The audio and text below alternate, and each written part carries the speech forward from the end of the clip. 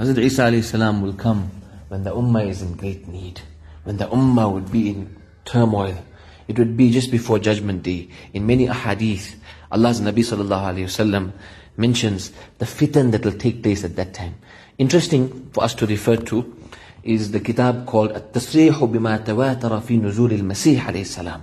An amazing kitab by Hazrat Maulana Muhammad Anwar Shah Kashmiri rahmatullah alayhi. Subhanallah, what a scholar. Where he accumulates in this one kitab over 100 ahadith, 80 of which are ahadith, and the others are statements of Sahaba radiyallahu anhum. And he compiles all these ahadith that reaches the grading of tawatur concerning the return of Hazrat Easa alayhi salatu wassalam. So Hazrat Easa alayhi salam would come down, and the ummah is in turmoil and great need. And a lot of the signs of judgment had taken place already, and Dajjal's efforts are prevalent. In the one hadith narrated by Hazrat Ibn Abbas radiyallahu anhuma, the hadith states, Dajjal will be followed first by 70,000 Jews wearing certain cloaks with certain sorcerers, and they will show magic to the people, and they will mislead the people.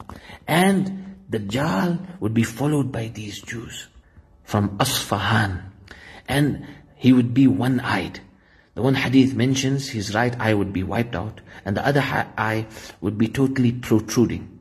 And then the hadith mentions that Allah would give him the ability that one of my ummah would be such that he will kill that person, and then he will cause the life of this person. This is obviously a test for the ummah. And then Allah's Nabi sallallahu alaihi wasallam said, وَلَا يُسَلَّتُ عَلَى غَيْرِهِ. He will not be given the ability to carry out such a task upon anybody else. And then he will kill this person and then cause his life, and then say to this individual that, now do you accept me as your Lord?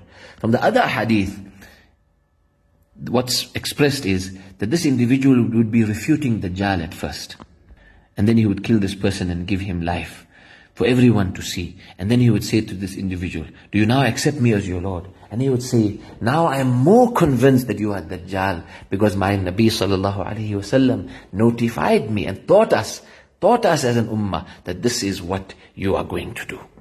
Subhanallah, look at his iman and look at the importance of ilm and knowledge.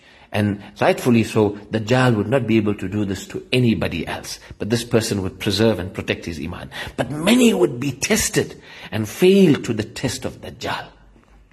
In the one hadith in Sunan Ibn Majah, he actually has these jinn to take the form of parents of individuals. And as he tries to convince these individuals that he is the Lord, he then calls these jinns who pretend now and take the form of the parents of these individuals who have passed away.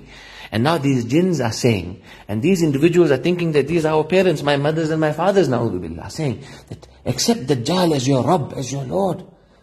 Allahu Akbar. Imagine how daunting, how severe, how mammoth would be this fitna and this trial. Only Allah subhanahu wa ta'ala can save us.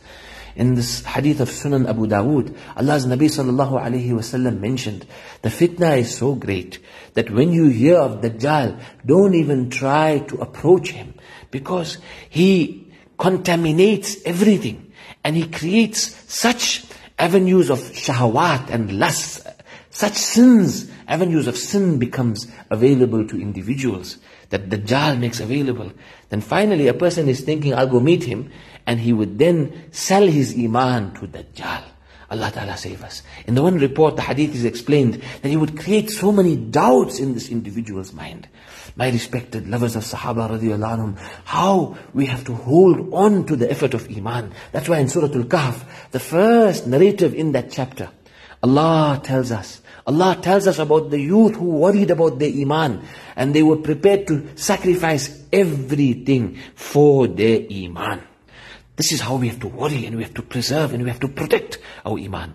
And then Allah teaches us that our wealth doesn't belong to us. It must be sacrificed in Allah's name, for Allah's sake. And we have to attribute it to Allah subhanahu wa ta'ala. That's why the test of the two friends, one who prioritized the world and the other the hereafter. And then the lesson of Hazrat Musa alayhi salam, how he undertook that lengthy journey to learn from one individual who was his junior. So we learn, irrespective of our seniority and age, never feel we know enough and we are well equipped, but always worry and have concern that Allah, I need to learn more. And Allah, I'm prepared to do more for Allah subhanahu wa ta'ala, even if we have to undertake lengthy journeys to learn about Allah and our salvation and meet the pious, we have to do so. And we also learn about Dhul Qarnayn, how the authority Allah gave him, how he used it to make things right, how he used it to do things right, how he used it to help the oppressed, how he used it to help the downtrodden and the needy, and how he builds the wall, warding off Ya'juj and Ma'juj. So there again, that chapter also mentions the fitna of Ya'juj and Ma'juj, which comes after the times of Dajjal.